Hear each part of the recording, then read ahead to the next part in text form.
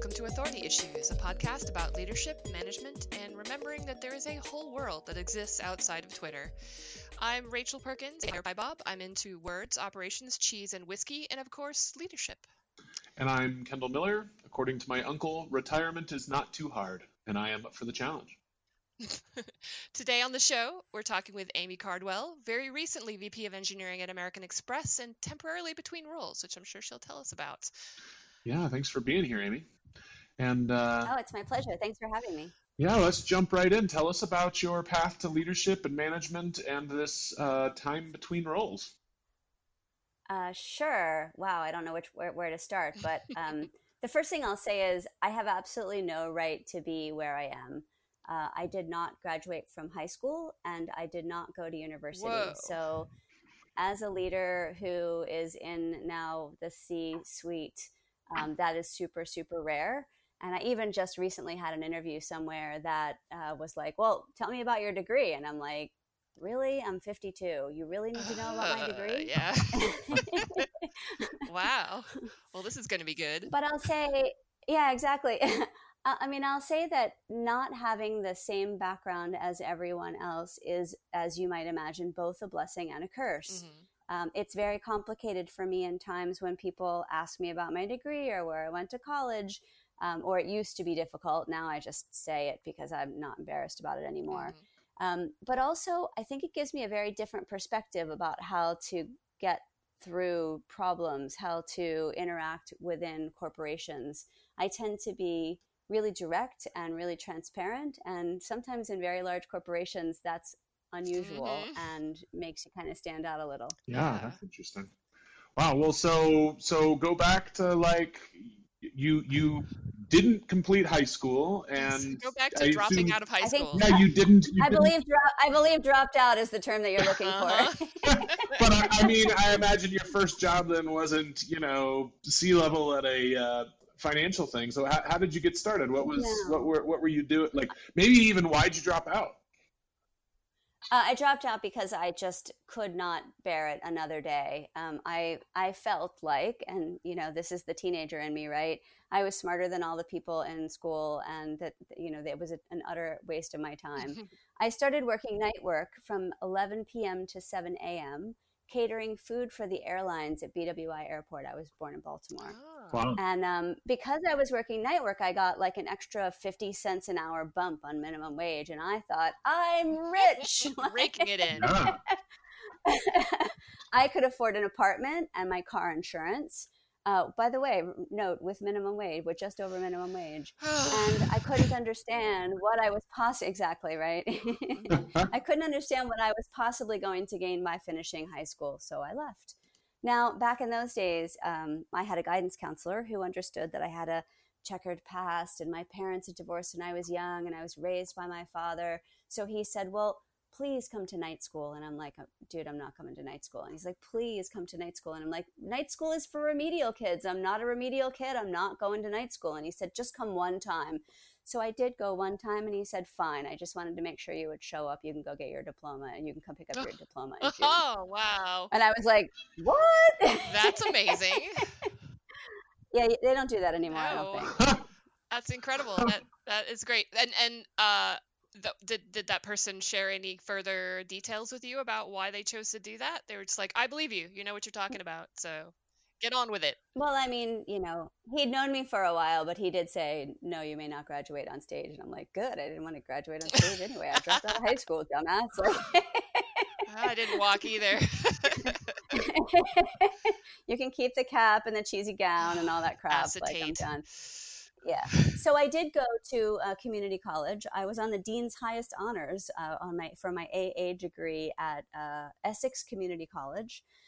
That served me absolutely zero either, but I did it because my grandmother wanted to see me get some college, and I did. And that was sort of check that off my list. Went to college, graduated with an AA, and then I had a really interesting career. I did a bunch of stuff. My very first jobs, like many people, were McDonald's, Taco Bell, Wendy's. Mm-hmm. I worked for Olin Mills for a while, taking photographs of people, which I thought was particularly fun. And I worked there with one of my best friends, so we used to take photographs of each other all the time. Oh. Wow. Then I sort of started, my grandmother had been working at Allied Bendix Aerospace. Aerospace industry is big on the East Coast and specifically in the Baltimore-Washington corridor. So I was working there folding blueprints, which will give you another example of how old I am. And high fives. And the government, exactly. The government was rolling out this new data processing, they called it, system called LEAF. And they were looking for people who knew something about computers. And I mean, and I will tell you, if you ask me for the single most pivotal moment in my career, I'm going to tell you the stupidest thing you've ever heard, which is they taught me to type in 5th grade. Wow. Yeah. Yeah. And I know that sounds crazy, but the ability to spill out onto a keyboard my thoughts as quickly as I can think them, much more quickly than I can write them, has been really a big deal throughout the course of my career. Yeah, I can imagine. And it's the same for me. And then at what point did you get access to the internet? Because that was also huge for me, was, access chat and, and talking to folks online, making those connections. 100%. Yeah. Yeah. So let me tell you, at Allied Bendix Aerospace and also Martin Marietta and also Johns Hopkins Applied Physics Lab, my general job was taking early Macs, setting them up as networks, and then teaching crusty old 50-year-olds like myself how to use computers. And many of them had been using drafting boards their whole lives. And so they were not that delighted about this girl in acid wash jeans and high tops trying to teach them how to do something on a little screen with a mouse. Oh, but they didn't make you wear tights and pumps to work? Yeah, no. Sorry, nude pantyhose. Yes. Exactly. But that was the thing that sort of got me interested in computers. And then that skill transferred to my next sort of, I'll call it career in air quotes, which was direct marketing advertising. And this is a big deal because direct marketing advertising, all that stuff that was happening in the internet when you and I first got into it about one-to-one marketing and figuring out how to market directly to an individual instead of to a group of people, that's exactly the same process that we use in direct marketing advertising. So I came into those advertising agencies both as someone who could do package design or design a direct marketing campaign, but also somebody who was doing their systems administration for their small networks with Quark Express and whatever other applications we were using back then.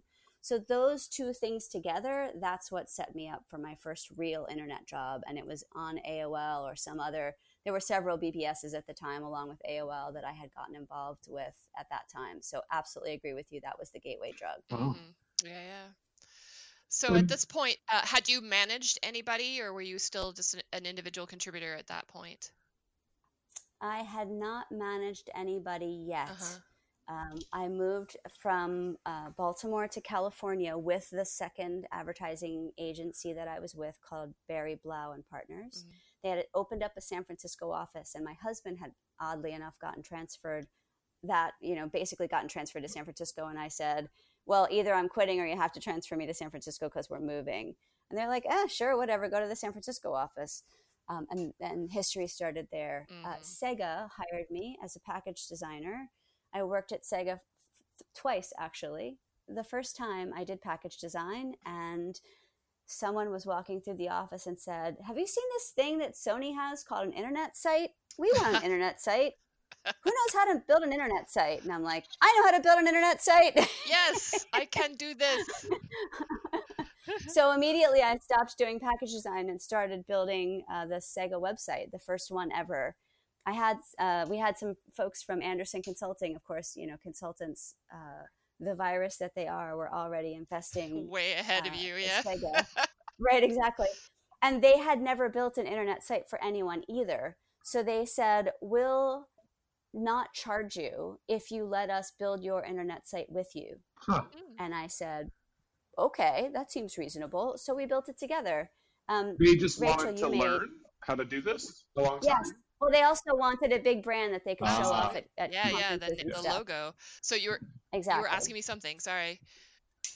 You may know this, but this is where I hired one of our close friends, James Home, to be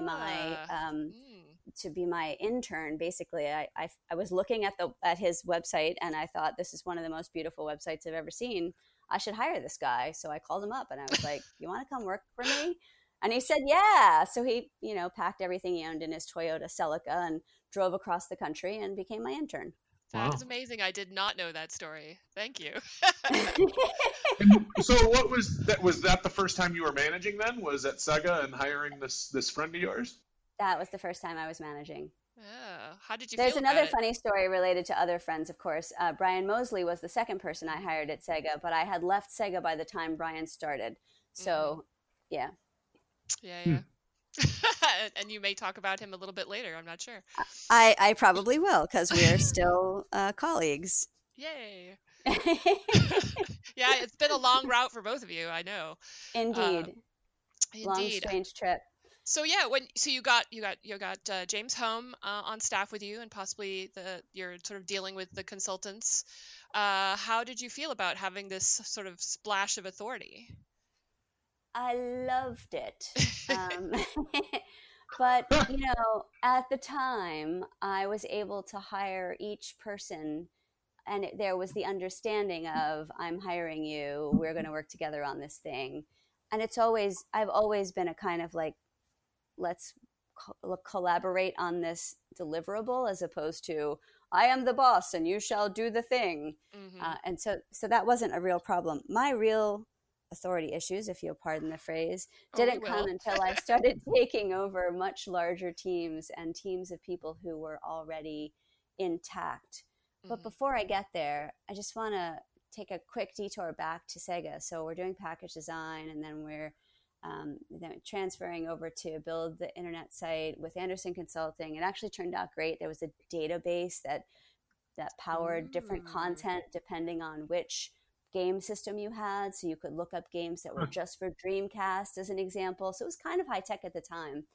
That got me into Netscape, which is the best job I've ever had up until just recently. It was 1997 when I started at Netscape, and I was a contractor while they went public, and then was there for several years after until they were bought by AOL. But that whole like sleeping on the floor, working 15 hours, building the internet for our parents, not like nobody else understanding that we were really going to change the world, was the most fun ever. And also gave me an opportunity to manage people and, sort of both have my hands dirty and also have some leadership responsibility. Well, wait, go into more detail there. Why was it was the most fun thing because you were building this thing you really believed in, or because you were sleeping in the office and working 15 hours and felt like you're on the front lines with these people, or all of the above? Is it the community? So the community built in the trenches is even part of that.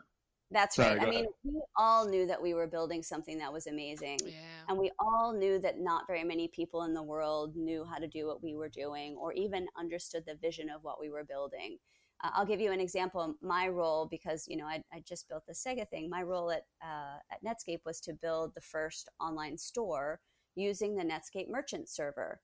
And they weren't building the online store to sell Netscape stuff. That would be ridiculous. Who's going to buy a CERT server online, or who's going to buy a proxy server online? But in fact, the reason I was building the store with my great friend Dave Berriman, who invented the pop-up window, sorry to say, and he'll forever be remembered for that. Shaking fist. That's right. At least he didn't invent the blink tag. That goes to another person. The reason we were building the store is because they wanted to go out to client websites and show people, look, you can sell things on the internet. And when they were talking about it, nobody believed them. So the idea was we'd build a store, we'd stuff it full of Mozilla dolls and Mozilla t-shirts and whatever.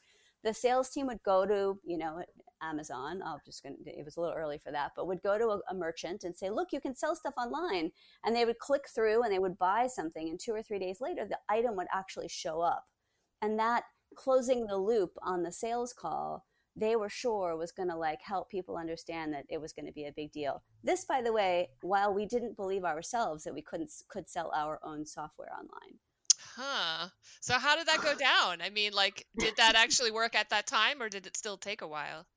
It did actually work. It worked a lot better than just talking about it. And then Dave Berriman and I, when we finished loading all of the tchotchkes and whatever, and we had fulfilled that mission, one long weekend, President's Day or something, we just stayed at work and we loaded in all of our products. We, used all the images from the website and the text from the website, from each page, proxy server, cert server, every kind of software that we could see. And when Tuesday came around and our boss came in, we said, can we please just put our products live? And he's like, that's ridiculous. Who's going to spend $2,000 on the internet? Mm-hmm. But Cameron, you have to let us do this. I mean, so what if they don't buy it? At least, I mean, how legitimate are we if we don't even sell our own stuff? So they capitulated, and it really was capitulation. And within the first year, it was less than a year, but it was very soon before we were, of course, selling more than the highest grossing human sales team, because how could we not? Because people don't want to talk to people. Then they were like, wait a minute, this thing's going to work, isn't it? Awesome. But that was the end of e-commerce. I mean, nobody ever sold anything on the internet again. Ever again, right. Yeah. So it's a bummer about that, because you can just imagine how it would have been if never... How big it would have been if somebody had just figured out how to crack that further. Wow, so that was actually where why he developed the pop-up window, because you really wanted to buy a cert server and a proxy server together. So when we noticed that you put one or the other one in your cart, we were like, are you sure you don't want this too? And that was literally why he developed that. Oh, it's your fault. It's your fault. It is. Oh, yeah, okay. Sorry. All right. I forgive you. I mean, think about how many people, though, have had jobs just writing software that blocks that pot. So, like, really, he's created, like, a whole economy, and we should Indeed. thank him. Totally. Well, I think the Mozilla Foundation actually did some really solid work after that, blocking pop-up windows. So maybe it's sort of like Netscape giveth and Netscape taketh away. There you go. Eating its own tail. Cool. So how big was your team at that point when you were? It sounds like it was just a few people still. At Sega, it was 2 people. At Netscape, it was 2 people. I didn't start to get a bigger team until I went back to Sega for my second time. I went back again after I left Netscape as VP of e-commerce for Sega of America. And I'll tell you one of my funniest authority stories that I actually have in my back catalog, which is I was hired by a guy named Brad Huang, who was an investor he had made a lot of money in the 80s investing. And he took over licensing of Sega of America, not Sega of Japan. This is important. And he said, just let me have the brand for a little while and see what I can do with it. And they were like, sure, okay. So he hired me as VP of e-commerce, years younger than I should have been, right? I don't know what he was thinking, but he saw a spark and he was like, you're going to be my VP. And I'm like, okay, boss. And we put together a really great e-commerce website, to be fair, with some amazing people. I had some people that I brought over from Netscape and from some other places. But the weirdest thing was that we went to a meeting once with all of the executives from Japan. And I don't know if you noticed, but I'm a cis female. And it was really funny because those executives were physically incapable of talking to a woman. They just, unless I was bringing them coffee, they could not have a conversation with me. So they would, ask Brad a question, and then Brad would look at me and I would answer the question. And they would ask Brad another question and Brad would look at me and I would answer the question. Oh, this went on for hours. They never spoke to me. They never addressed me directly. Well, I wish I could say I was surprised. So many places. Yeah, there's so many places where that's normal. It's just still now it's normal, right? Yeah. Even now. So shocking. So this guy that brought you on, Brad, seems like he knew what was up. Even though he may have knew what was up. He was taken great. A bigger risk than he may have. I mean, like, what was your title when you left Netscape?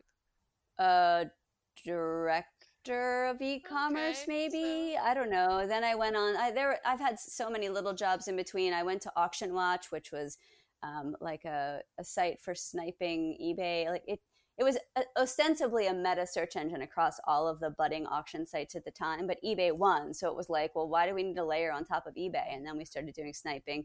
It was, a weird little Wild West time when we were pretty much throwing stuff at the wall and seeing what would stick. Yeah. So I guess going from director to VP is not that, kind of outlandish of a jump, but still, yeah. It felt pretty outlandish to me. I was like, sure, whatever.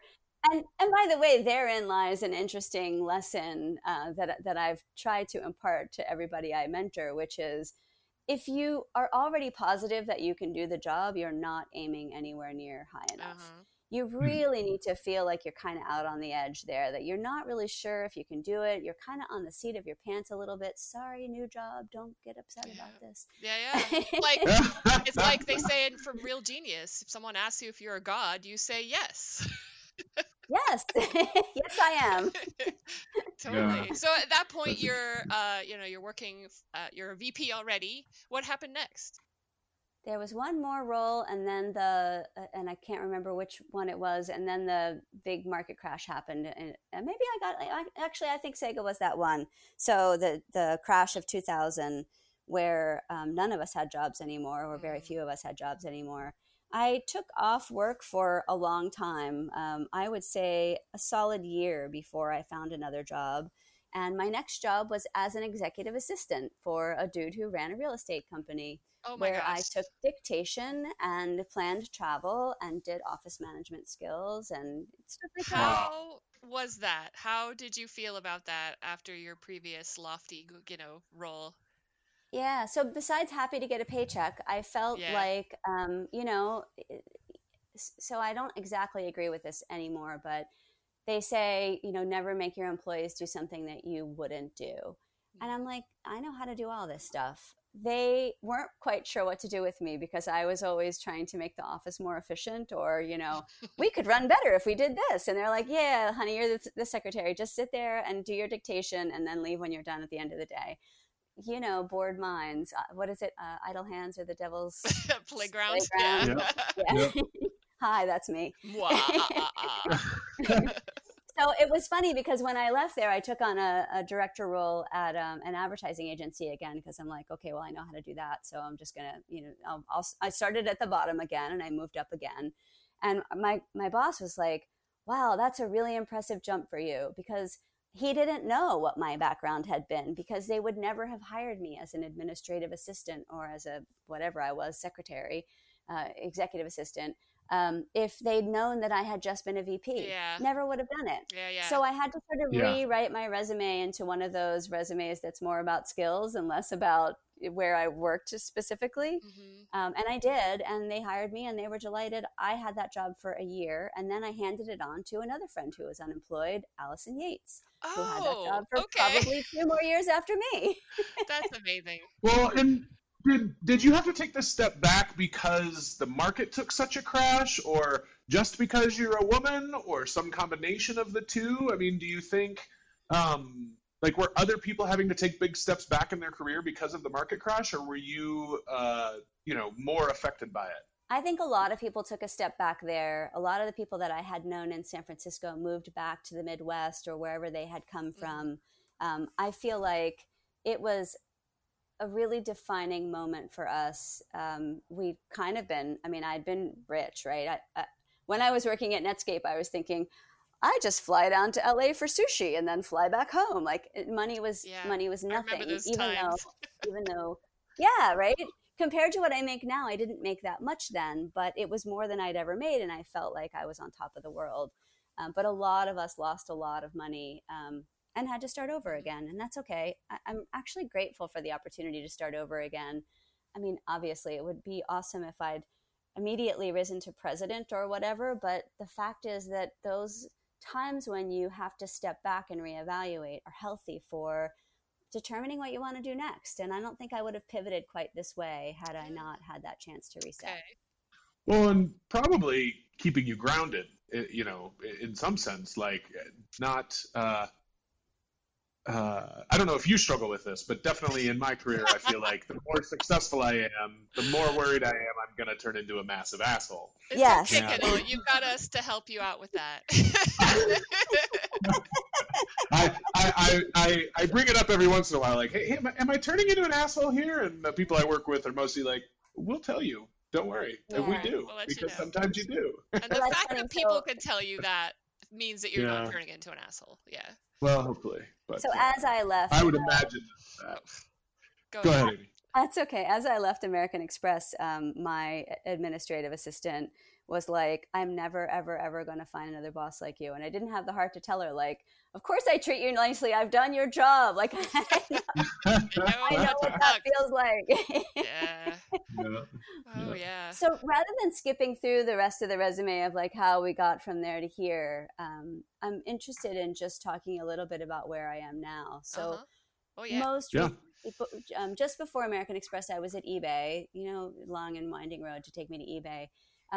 I went to American Express as a VP of engineering. And one of the things I did not understand is that at very large companies, there are multiple levels of VP. Mm-hmm.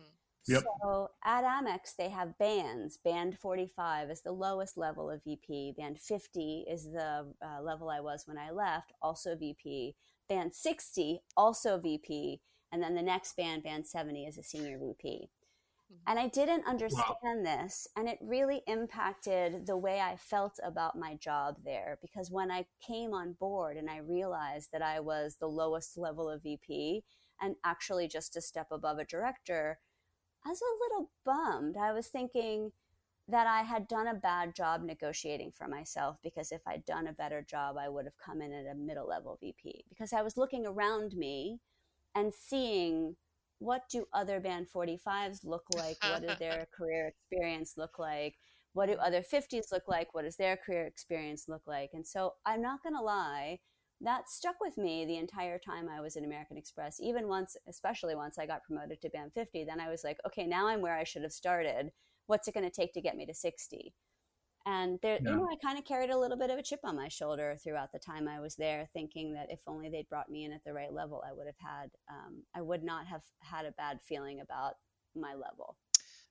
So in leaving and going wherever you're going next, did you know to negotiate? Did you ask this? Am I a lower band? Am I a higher band? What's this look like? Yes, I did. So the role that I'm about to take on is CIO of Optum Financial Services. That is a part of United Healthcare. United Healthcare is a Fortune 6 company. It's a big company.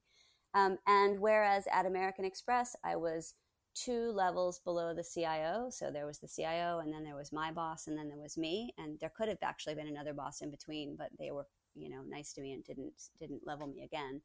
I will report directly to the CIO at Optum. And I wanted to understand, for this specific role, when I was first talking to the recruiter, I was recruited by an in-house recruiter at Optum. I wanted to understand, like, okay, so how do the levels work? Who am I reporting to directly? Who's overseeing my work? And originally they'd said, well, maybe it would report to this other dude. Maybe it would report to John Santelli, who's the CIO. And I'm like, I'm not going to take the role unless it reports to John Santelli. And they were like, oh, noted. Direct. That was, by the way, after all of my interviews, right? I didn't do that. That wasn't the first word out of my mouth. That was after a bunch of interviews, and we all like each other.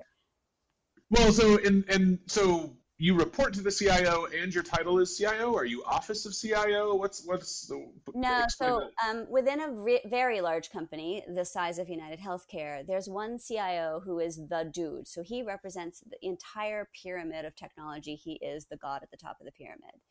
Yep. Underneath of him, there is just one set of people, each of whom are going to be CIO of a business, a whole business. So Optum Financial Services is the bank and payment arm, meaning if you use United Healthcare and you put your money into a healthcare savings account, you're using Optum Financial Services, but also the way that doctors get paid from your healthcare savings account, also part of Optum Financial Services. So it is an entire business, and it has a president of that business. So my counterpart is going to be the president of that business. Does that make sense? Gotcha.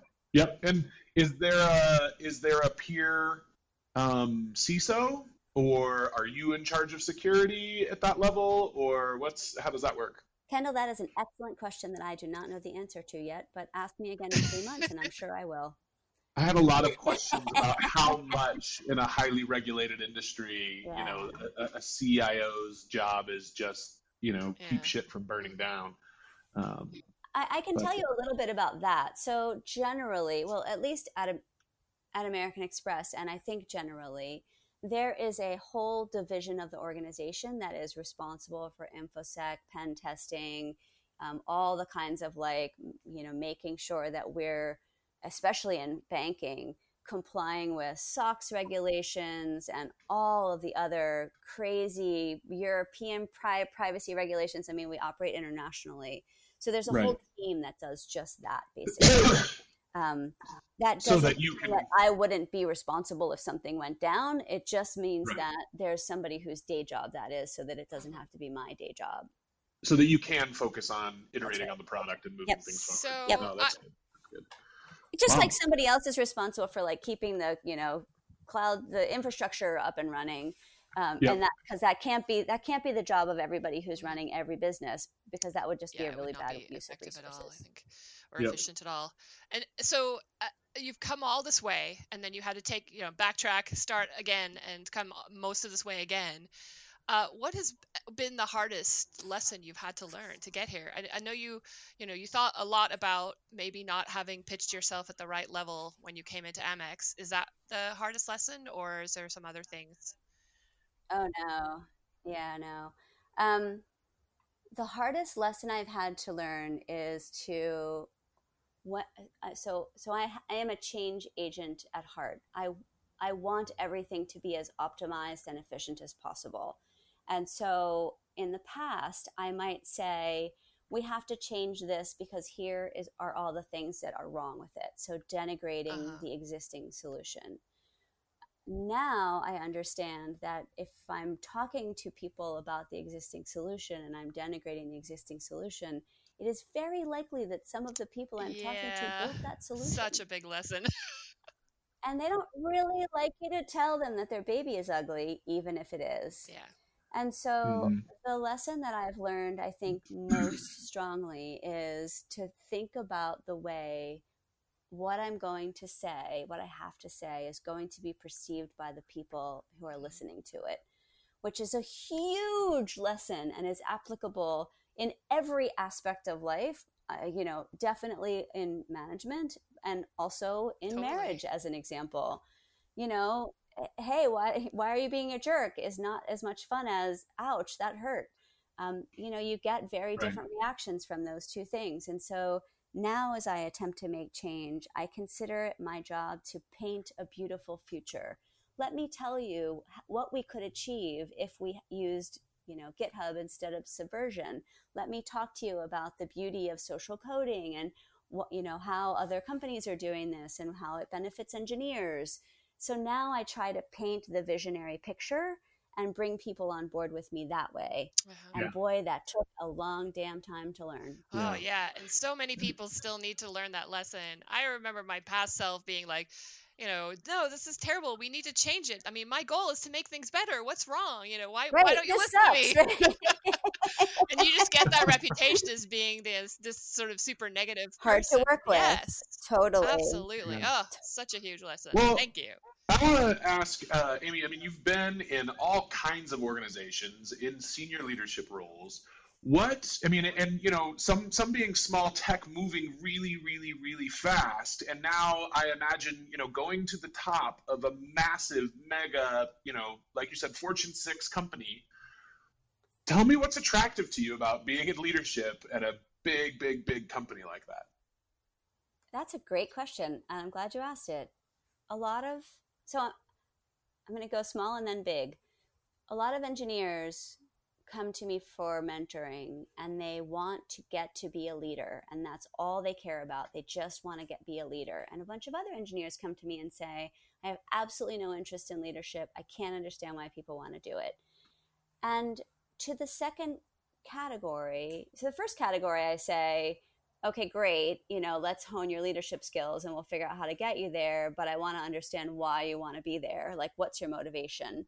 There's a sense that you can be too much into I want to tell other people what to do. And it's so go back to start, go figure out what leadership means again, and then we'll talk again in a year. But those people who you can see are actually natural leaders, but who have no interest in leadership, I think that they don't understand, and we have these conversations a lot, that you're just like code is solving problems with code. Leadership is solving problems with people. And you're still solving problems. You're just solving problems with people.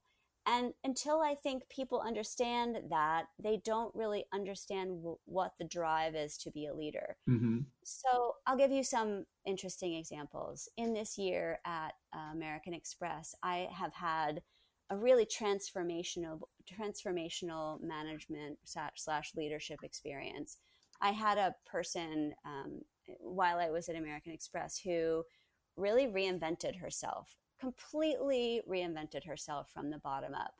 And when I first took the role, there was this sense of like, well, I'm not sure if she's going to make it. Like there was a bunch of negativity around why maybe this person isn't perfectly suited for this job. And this year, I understood something that I've never really gotten before, which is I'm not just solving problems with people, meaning I'm going to fire anybody who's not the right fit and replace them with somebody who is the right fit. My job is to make each person the best that they can be.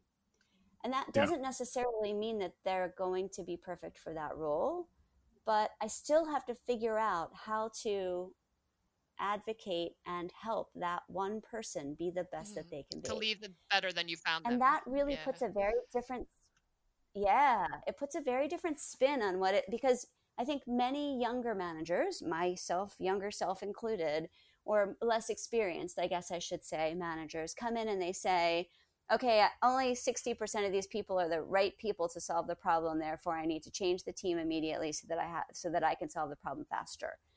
But that's not your only job. Like, yes, you have to ship that product, or yes, you have to do whatever it is that you have to do.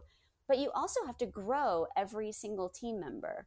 And so moving into a role as CIO, what I'm super interested about is in the past, I've had a layer of leadership above me who may or may not agree with my methodology or my opinions or my strategy. And so I've often had to both be fighting up and fighting down at the same time.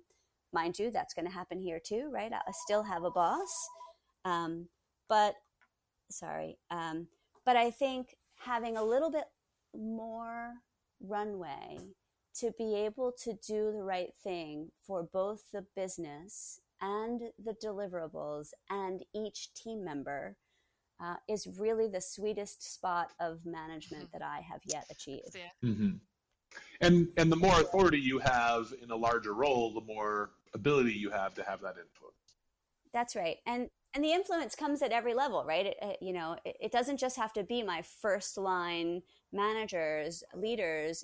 I should be able to dip way down into the organization to create both grassroots change and top-down support. So I don't want to do a lot of top-down stuff. I want the leadership team to develop the right strategy and vision. And then we have to almost infuse that vision into the entire team in order to make us all, be facing in the right direction. And I love that. I mean, politics is doing that a lot now too, right? The top, we call it the sandwich, the top and bottom effect, where you're both getting a grassroots effort to do the right thing and also getting the right messages from above. Yeah. Now, I want to pivot a little bit because I want to make sure we talk about this. I know you do some public speaking, and I wanted to hear about the leadership issues that you like to cover in your public speaking. Great, thanks. Well, one of the things I want to say is I get a lot of questions. I probably spend about 50% of my time mentoring people. That seems like a lot, but I think it's about the right amount of time. My job is to solve problems with people. Therefore, I should be spending most of my time with people. So about 50% of the time. And there are two topics that come up most frequently with those folks that I mentor. One of them is, how do I differentiate myself? So I am an engineer or a senior engineer, and there might be 5,000 more of me in my company or 8,000 more of me in my company. How do I stick up so that I can advance my career? So that's about visibility. And the other one is, I don't have any authority, so how can I get people to do what I want them to do, which is influencing. And I speak on both of those topics. And here's what's funny. I did not know anything about visibility until I got to American Express. So I have a great coach at American Express, Kathy Salet, who wrote the book Performance Breakthrough and is the president of the company called Performance of a Lifetime. She has helped me formalize a framework in my mind for both visibility and influence that have been super impactful. But most of the people who come to me for mentoring have seen one of my 2 talks, and they're like, I saw your talk on visibility and I want visibility, so I wanted to talk to you about it. Well, here's the funny thing. The very act of giving the talk is one of the ways that I developed visibility for myself at American Express. And so I try to help them understand that just because I have a vice president title in front of my, in front of my name, does not mean that somebody told me you should make a deck on visibility and start sharing it with other people. Like, it's not a chicken and egg problem. Just go, you are a subject matter expert at something. Just go figure out what that is and then share it with other people, and you will develop followership and visibility, and then people will start to see you as a level higher than you are. It sounds so simple. Right. But people look at me, first of all, they look at me like I have 2 heads. They're like, I can just make a deck and start talking about stuff. And I'm like, And then they're like, why didn't anybody ever tell me this before? I'm like, because it's super obvious, right? Yeah. Nobody had to tell you what to tell you to do. Yeah. Well, no, but I didn't know it either. Right. It is one of, until I had a framework for how to think about visibility, I wasn't able to think about every action I was taking and whether it was leaving me personally in a better light or a less good light. Yeah. So for those of you listening, I actually have there's a blog post on American Express that we'll put in the notes about, which is essentially the visibility talk that I eventually ended up giving at the Grace Hopper conference last year. And then this year I gave a talk about influencing without authority at Grace Hopper, but I haven't done a blog post about that one yet. Oh, well, get on it, because I need to read that. Right? Yeah. Well, so then, I mean, along these lines, influencing without authority, and I mean, this podcast is called Authority Issues, right? And we do ask everyone, like, talk about how you feel about having authority over other people and other people having authority over you. I wish that this were a video podcast, because then I would be able to do the thing that I usually do, which is when I'm talking about influencing without authority, I talk about the reaction that I generally have when somebody tells me what to do, which is to put my middle finger up. I hate to be told what to do, and I suspect that most people hate to be told what to do. There are, by the way, very strong cultural differences around this. I have found some folks in some cultures who are perfectly happy to be told what to do, and in fact could be just, I call it the delicatessen worker syndrome. I'd like a half a pound of provolone. Here you go, ma'am, half a pound of provolone. Great, thank you very much. There was no thought involved there. There was no strategy. They slice the provolone, they hand me the provolone, right? I am not that person. If you want a half a pound of provolone, I'm going to be like, what are you making? Oh, for a meatball sub, the provolone's going to be perfect, but I have a spicy one over here. Do you want that one instead? Like, I cannot leave well enough alone. Oh, yeah. And so, I'm hoping that you guys have seen that video of the submarine captain who taught all of his people to not take orders, but instead be independent thinkers. If not, I will surely send it to you. Oh, please do. I have not. Oh, it is so impactful for me that I literally watch it every single quarter. Every quarter I watch this thing again to remind myself of the things that I'm trying to do. It's just like with the change agency, right? If you tell people what to do, you will get exactly what you told them. If you imbue them with the sense of mission and purpose of what you're trying to accomplish, you will suddenly have all of the smartest people in the room side by side with you, shoulder to shoulder, trying to solve the problem. And as the guy on the video says, I don't care how smart you are. You can't compete with 100 smart people. You can't even compete with 10 smart people. You're always going to do better if you can get everybody involved in solving the problem or getting the release out or whatever. Yeah. I want to make a joke about a 10X engineer here, and I got nothing. Sorry. Apologies. I know you got one in there. 10X engineer. So yeah, it's about inspiring other people to do the work that needs to be done and to do it as well as they can do it. Yeah. Absolutely. Yeah. I mean, the whole idea of telling people what to do. And by the way, almost every big company is infected with this disease, right? Because in the past, it used to be the CIO or the CTO or somebody at the top is like, thou shalt move 70% of your applications to the cloud. And everybody's like, yes, sir, we're moving our applications to the cloud. And so they start rebuilding stuff that works perfectly well just to move it to the cloud, which means that they're not actually working on features that need to get out to the customers. They stop doing real work that is going to move the business forward because they're doing what you told them to do. And that's just stupid. Like, it's just a bad way to do stuff generally. I can't think of any situation except for, fighting a fire or something where you're like, you really just got to hold the hose here. I don't know, but generally don't tell people what to do. You sound like the kind of leader that, people would like to work for. And that seems unusual. Unless you really want to be told what to do, in which case I'm not your man. So we're coming up on time here, but I want to also talk to you a little bit about what you do when you're not at work. What are your hobbies? What are you interested in lately? It's funny that you ask. One of the things I attempt to practice, and that's why they call it practice, is meditation. Mm-hmm. I have a real problem sitting in one place still to meditate. My body's like, my back hurts, my foot's falling asleep. So I have learned to interweave meditation into other things. So I also love to cook. Mm-hmm. And now for me, cooking is a meditative exercise. So, don't need the radio on, would prefer not to have anybody in the kitchen. I can make the meal in 45 minutes and come out of it with this sense of calm that I can really only get in that way. And I recommend it for people, any kind of meditation or meditative practice that you can do. Because for me, and you were talking about biggest lessons ever, I used to react when people said things, and now I respond. And meditation is what gave me that tiny little space in between when you said something, like a piece of negative feedback, for an example. And before I bit your head off, I go, where's that coming from? What's the right way to respond? And now I can say, that's a really interesting perspective. Thank you, Rachel. As opposed to, you're an idiot. Like, I don't understand where that's coming from. I don't want your spicy provolone.